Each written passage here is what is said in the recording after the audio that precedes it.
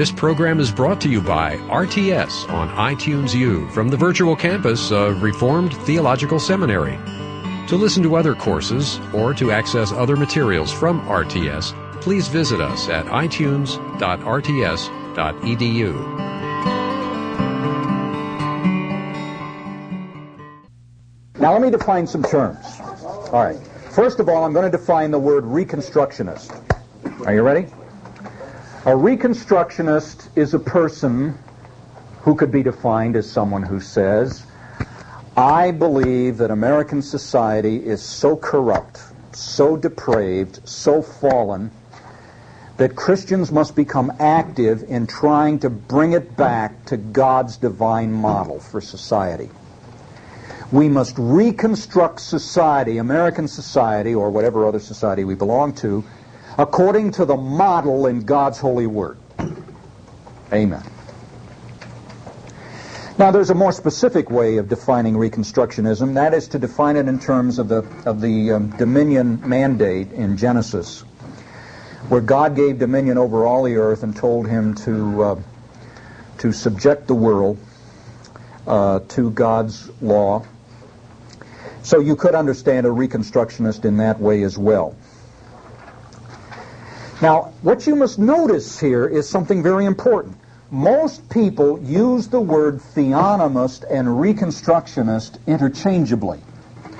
Most people treat those two terms as synonyms. And I am insisting that they are not synonyms. It is true that all theonomists are Reconstructionists, but it is not true that all Reconstructionists are theonomists. I myself might be willing to be called a Reconstructionist, but I am not willing to be called a theonomist. And unless people who are involved in this debate recognize that these two words do not have the same meaning, the discussion is going to get awfully complicated. Now, let's relate this to the millennium issue. By now you know that there are three positions that Christians take on the view of the millennium. Premillennialists believe that Christ will return to earth and set up his kingdom and establish the millennial kingdom. So Christ comes before the millennium. People who are pre-tribulationists, in fact, believe that before Christ returns a second time to establish his millennial kingdom, he will 7 years before that rapture the church from the world, and then the world will go through this horrible period of tribulation that's 7 years in duration. I have a chapter on that in this book in which I think I gave a message in chapel. Remember, that was the chapel when we had that great revival breakout? Yeah. I talked about pre-tribulation dispensationalism and all the conversions we had that day. So, premillennialism. Then there is postmillennialism. Now, this is tricky because 100 years ago, postmillennialism became the dominant eschatological position of many liberals in America's mainline churches. It had been, in fact, the eschatological position of many Reformed Christians during the 19th century. But long after liberals in the Presbyterian Church, for example, had given up most of important Christian doctrine, they continued to be postmillennialists, but what they taught was that through the process of education, through the process of the human alteration of culture and society, the world would become increasingly better and better. And finally, someday, the world would become so good that Jesus couldn't stay away any longer, and he'd say, boy, I want to become a part of this. But the whole point is that the liberal postmillennialists taught an improved society coming about through human effort. Theonomists are postmillennialists, but they reject that liberal spin that the liberals put on postmillennialism. They believe, they have confidence and hope that the preaching of the gospel will lead to so many conversions around the world that it will eventually become possible for nations to grant much more credence to the law of God, to the rule of God, to the law of God in society, and that will institute a revolution in the morality and the spirituality of the world, so that the world will become increasingly converted to Christ, not through merely human effort, but through the preaching of the gospel. And then Christ will come after this millennial effect has been produced. An amillennialist is someone who rejects both of the other scenarios, who believes that Revelation chapter 20 is a symbolic way of referring to the present church age, that when Revelation 20 tells us about Christ ruling and reigning for 1,000 years, the number of years is symbolic, and the picture of Christ ruling and reigning is a reference to the church victorious, the church in heaven. In other words, an amillennialist does not believe that there will be a earthly millennial kingdom. That instead the course of human history will be simply this, that at God's appointed time, time will end, the world will end, and Christ will come in victory and judgment. There will be no preliminary 7-year tribulation period, because in truth, the tribulation period is really the entire church age, as we see the church militants suffering persecution from the hands of Satan and his minions. So the world will come to a sudden and dramatic end, following which there will be the great white throne judgment.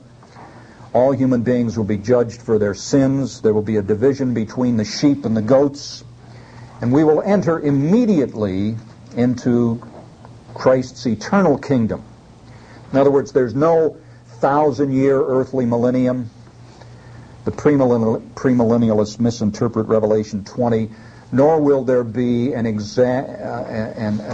exaggeratedly long period of time in which the world gets progressively better through the preaching of the gospel, as postmillennialists say. Let's begin to move to a few comments about some important things that C.S. Lewis says about the biblical ethic, the Christian ethic, in Mere Christianity. I have already commented about some of these things. For example, in my discussion of Aristotle and Aristotle's analysis of moral virtue, I told you that there are 7 great chapters in C.S. Lewis where he talks about the cardinal virtues and the moral virtues. In fact, as I said last week, although the timing would be different for the people listening by tape, those 7 chapters in C.S. Lewis could be 7 sermons. By the time this course is over, all of you are going to have a year's worth of preaching. You're going to have at least 50 sermons. But somewhere in the middle of Mere Christianity, Lewis presents a very interesting analogy. It's a very helpful analogy about the moral life. I found it so helpful that I once gave it to a Rotary Club somewhere. They asked me to speak on some subject, and that seemed to be something that would be appropriate. But I always use it in Russia as part of my introduction to the Christian ethic. C.S. Lewis compares morality to a fleet of ships. To a fleet of ships. Here they are. Let's say there are 36 ships that are sailing from some port to another across the Atlantic Ocean. Now Lewis says, in order for this fleet to fulfill its task successfully, 3 conditions must be met. And the 3 conditions that must be met in the case of the fleet of ships must also be met in the case of individual and public morality. The first condition is every ship itself must be running properly, must be running smoothly. If one or more of the ships breaks down, the successful completion of the fleet's task will be jeopardized. Now, what is this analogous to in the account of the moral life that we've been examining with you? I think it's this, that every individual person must be certain that his or her life is being lived in accordance with the will of God. Actually, in this first point, we're talking about virtue, the fact that each individual person, each individual Christian within a society must be morally virtuous, must have the proper dispositions. I think it also tells us that there must be a recognition of the proper commandments, the laws that apply to us. So each individual ship must be shipshape. Secondly, the relations between the ships must be proper and orderly. Imagine a fleet in which ships are free to move in any direction they want. Well, you're quickly going to have collisions. You may have ships badly damaged. You may have ships sinking. Now, this gets us beyond individual morality, what goes on within each individual ship, to the more general matter of our relationships with other human beings. This would get us to the second table of the law, that you and I must not only have the proper virtues, but you and I must be living our lives in such a way that we reflect love for other people, that we do not kill, that we do not steal, that we do not lie, and so on, that we do not take advantage of other people. Then there's a third point that emerges from Lewis's analogy, and that's this. Even if you have a fleet where every individual ship is tip-top, even if you have a fleet where every ship is proceeding in its pre-assigned course, things can go wrong if the fleet is not heading towards the right port of call. The whole fleet must be heading in the right destination. Imagine a fleet that leaves New York City heading for London, and everything goes smoothly. No crashes, no collisions, no breakdowns. Everything goes smoothly, but the fleet ends up in Bermuda instead of, or the Azores instead of London. You've got to know that you're heading for the right destination, and you've got to make sure that you reach that destination. Now, the relevance of that issue for Russia is this. You must, we say to these Russian people, what are your national objectives? What is your vision for your society? And the answer is, we don't have one. We don't know where we're going. Well, then you shouldn't be surprised when you fail to get there. Shouldn't be surprised at all. Now, fortunately, the United States is a nation that has a vision. All right? It knows where it's going. The big word is change. See? All right. Change of what? Change in what direction? Oh, I'm sorry. Well, anyway, there's some good stuff there in Lewis, so I hope that you'll pay attention to that. Next point from C.S. Lewis. He talks about the importance of our view of God vis-a-vis the moral law. You'll find this, in the first 20 pages of Mere Christianity. Lewis says ideas have consequences. And in order to have a proper understanding of the moral life and the moral law, you had better have a proper understanding of God. Because if your idea of God is messed up, you can't possibly have a proper idea of the moral life or the moral law. Now, what Lewis does in this chapter is contrast three views of God. In fact, he says some things in this chapter that I've never read anywhere else. They're rather simple points, which is, I guess, one of the reasons I'm recommending them to you. Now, the first view of God, did that come out right? Yes, sir. See, I never know. Huh? All right. The first view of God that Lewis talks about is pantheism. Now, what is pantheism?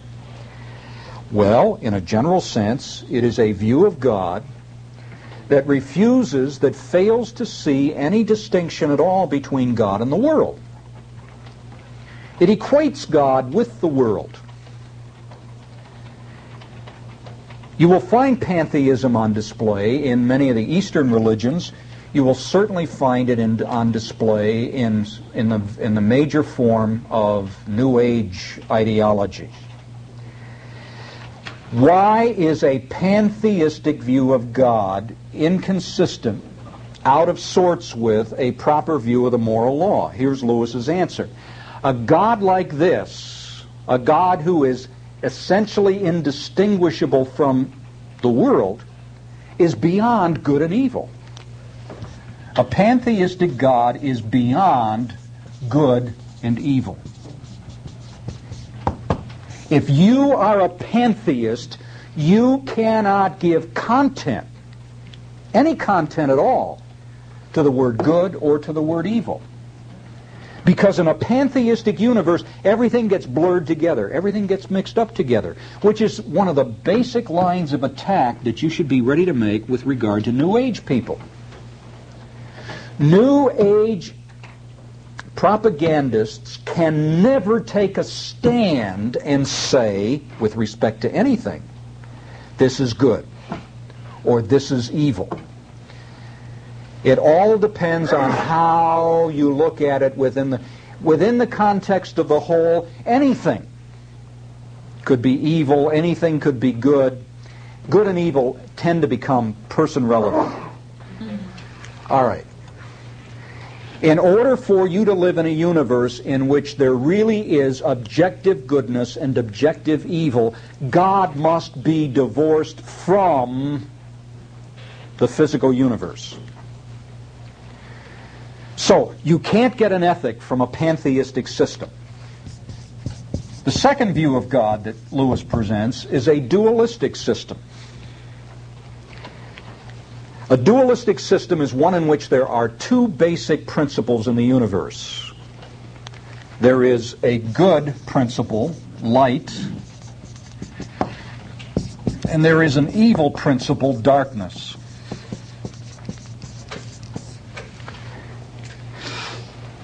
In the ancient world, St. Augustine, for about 10 years of his life, followed a dualistic system like this. It was called Manichaeanism.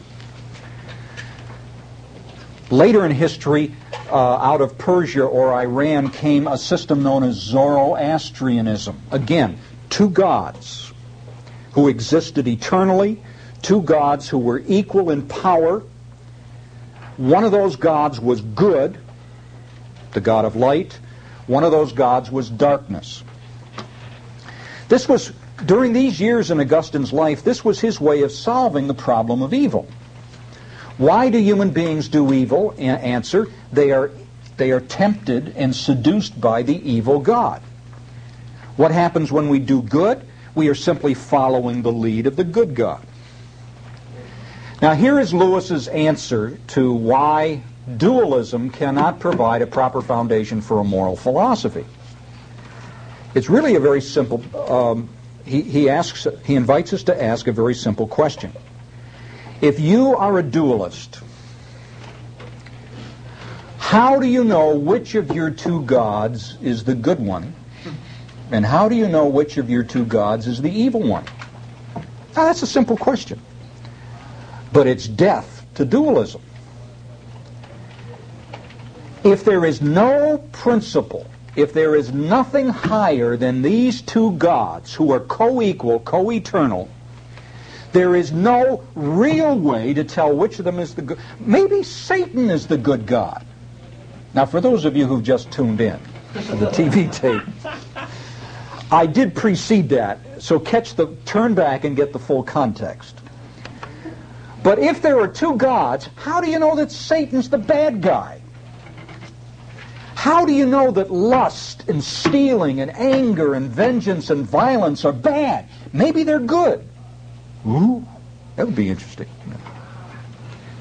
Maybe love and patience and temperance, maybe those things are the real evils in the world. There are lots of people who would sign up for a church that taught that. The church of the two principles. Actually, there are churches that teach this. In Palo Alto, California, there's a Gnostic church. I've gone by it several times. I always toot my horn. Ancient Gnostics, ancient and modern Gnostics teach this as well. Here's Lewis's point. Whether you're a dualist or not, in your heart of hearts, you know that love is good and violence is evil. You know that kindness is good and torture is evil. All things being equal, we know which things are good. Now, the only way you can know that in a dualistic system, Lewis says, here's the good God, here's the evil God. The only way you can know which of these two principles is good is if there is a higher principle in terms of which you judge both the God of light and the God of darkness. But notice, once you introduce a higher principle, you have abandoned dualism in favor of ethical monism. You see that? So pantheism is ruled out of court because its God is beyond good and evil. The dualistic system is ruled out of court because you can never adequately explain why. You can never avoid arbitrariness. Sooner or later, right-thinking people are going to have to retreat to a kind of ethical monism, which is the third point, which is to say that there is only one supreme being, and he is good, preeminently good, unqualifiedly good. And everything else that exists in the universe that is evil is simply a perversion or a corruption of his preeminent goodness.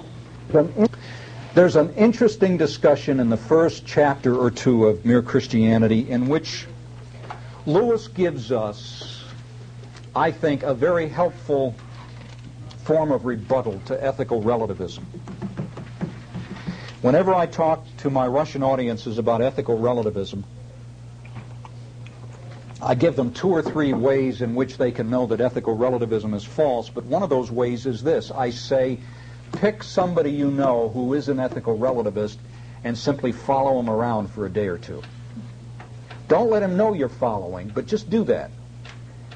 And what you'll find is that person who claims to be an ethical relativist will turn out to be an absolutist all kinds of times. Watch him get on a bus where there's only one empty seat, and watch somebody shove him aside and take that seat, and then observe how your friend behaves. He will start arguing. He will say, you had no right to take that seat. What you did was wrong. Lewis has a marvelous way of taking ordinary human experiences, like experiences in which people disagree, and point out how those situations point irrevocably to the existence of a higher moral law. Whenever two people are arguing, and one person is saying to the other, what you did was wrong, very seldom does the other person say it wasn't wrong. He tries to show that that taking a seat wrongfully or lying or stealing would be wrong, but that's not what he did in that circumstance. Whenever two people agree, one of them never says, and I'm quoting here from Lewis, some of you know what's coming. Whenever two people disagree, the one person never says, to hell with your standard. Rather, he tries to show that his action really didn't violate that standard. There seems to be an implicit understanding that the standard exists and what it is. Now, the last point from Lewis that we'll look at appears, I guess in the first third of the book, Mere Christianity. Lewis says we live in a universe of order. Now, of course, the physical order of the universe is readily available to all of us. We see it on every hand. And not only do we observe the physical order of the universe, but we recognize that we violate that physical order at our own jeopardy. Whenever we violate the physical order of the universe, we risk. We take risks. Insofar as we wish to achieve well-being in life, we had better observe the laws of health, the laws of science. Otherwise, we're going to suffer. We're going to suffer from bad health. We're going to suffer. You walk over a cliff. You walk in front of a truck. You don't eat proper. You don't observe proper nutrition in your eating habits. You're going to suffer. Likewise, Lewis says, there is a moral order to the universe. And if you violate the moral order to the universe, you're going to suffer as well. It may take longer for that suffering to become apparent. If you jump out of a 10th-story window, the suffering will hit you pretty quickly. If you violate the moral law, you may have to wait 10, 20, 30 years. You might wait until the day you die. But you're going to be paying yourself back for disobedience to the moral law, whether you're always conscious of it or not. Now, these are important points to make to people. Again, I say to you, if you're in a situation where you've got to talk about and object Christian morality to a culture that hasn't thought about this, and I don't care whether that culture is in the middle of Australia or the Indian subcontinent or Africa or Moscow, Russia, you just don't want to stand there and thump the Bible. You want to make connection with what general revelation, what is already telling people. People know that stealing and killing and lying, that reporting your innocent neighbor to the secret police, they know that these things stink morally. They know what it is to feel guilt in those situations. You want them to realize that the moral principles of Scripture are the moral principles of the universe. That we do not have here some idiosyncratic cult or sect that we are trying to impose. We are rather trying to help them understand their true standing in the universe. And the technical name for that is natural law. We're trying to help them realize that there is a natural law, and if they want to achieve true well-being as human beings, they'd better get in touch with God's moral law. And, of course, in order to fulfill it, they'd better get in touch with conversion and regeneration as well.